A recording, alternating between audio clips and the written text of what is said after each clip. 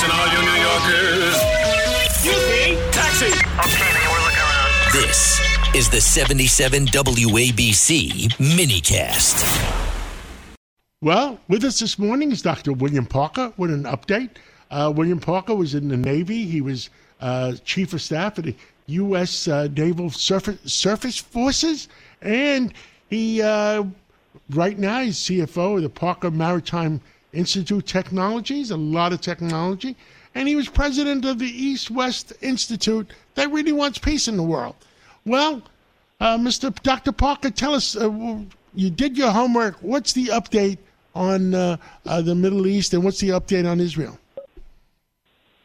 John, great to be back on your show. I'll give you a snapshot here in just a couple minutes. Iran is using 40-plus proxies to include Hezbollah and Hamas and the Houthis to weaken the Israelis before Iran potentially invades Israel itself, and that's what I think they're leading up to.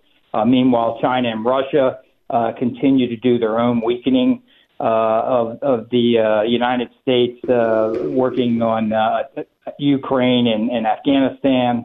The Russians and the Ukrainians are using American elections to pit political foes internally. So this is a very interesting time indeed. But what's interesting within the Middle East is that 20 years ago, many of us said that if you look back at or you look forward, there were a couple of things that were going to happen. We were going to have declining economies. We were going to have militaries weaker in the Middle East. That the new leaders would much less likely want to cooperate with the United States, and that's exactly what we're seeing happening right now.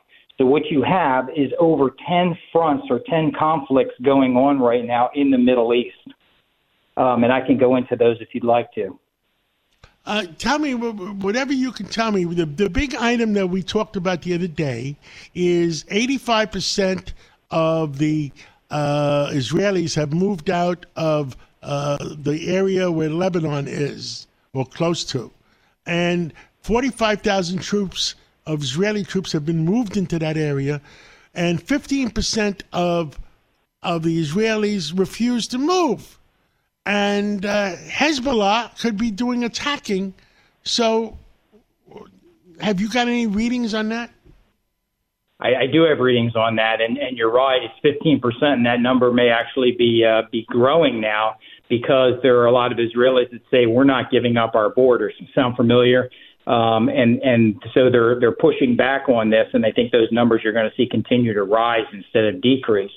And meanwhile, Israel is fighting on four fronts right now. They've got Hamas on the southern borders.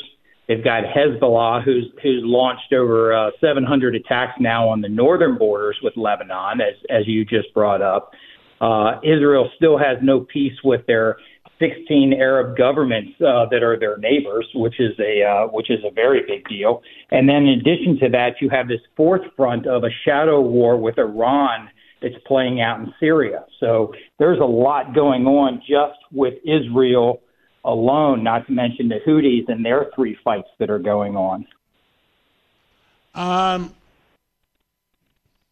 The key thing is, I want to know if they're going to try to evacuate the 15% that are still there, or the other option is if they're going to bomb to knock out all the tunnels.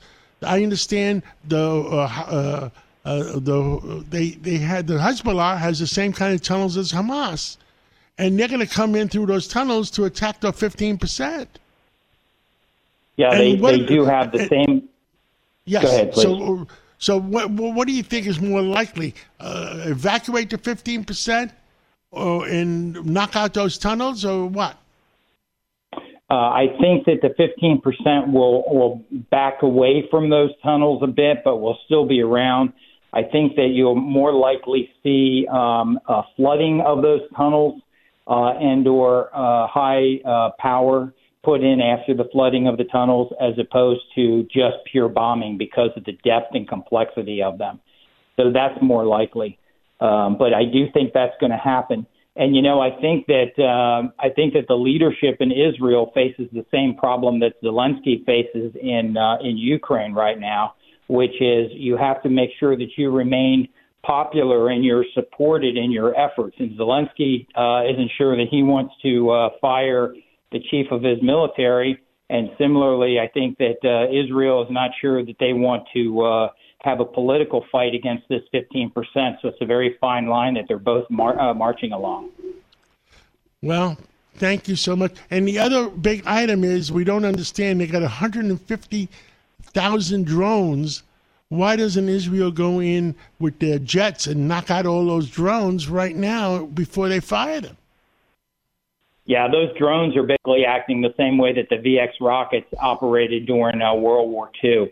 So you're getting unmanned missiles basically coming in now and attacking, but now they're smart missiles because they're drones that are controlled. So why they're not hitting those at higher levels, I'm not sure, but that absolutely needs to happen. Well, Dr. Parker, thank you for your wisdom. Thank you for informing all Americans, and God bless you and God bless America. Thank you so much. Thank you very much, John. This is Greg Kelly for Priority Gold. What does it mean to be America's precious metals dealer? It means that you're in touch with the hearts and minds of those who love this country, value our freedom, and want to protect the future. Priority Gold is that precious metals dealer. They've helped thousands of Americans back their retirement with solid gold and silver. Call Priority Gold at 888-506-6439. Receive free shipping, free storage, a free investment guide, and one of the best purchase experiences in the industry. Call now or go to PriorityGold.com.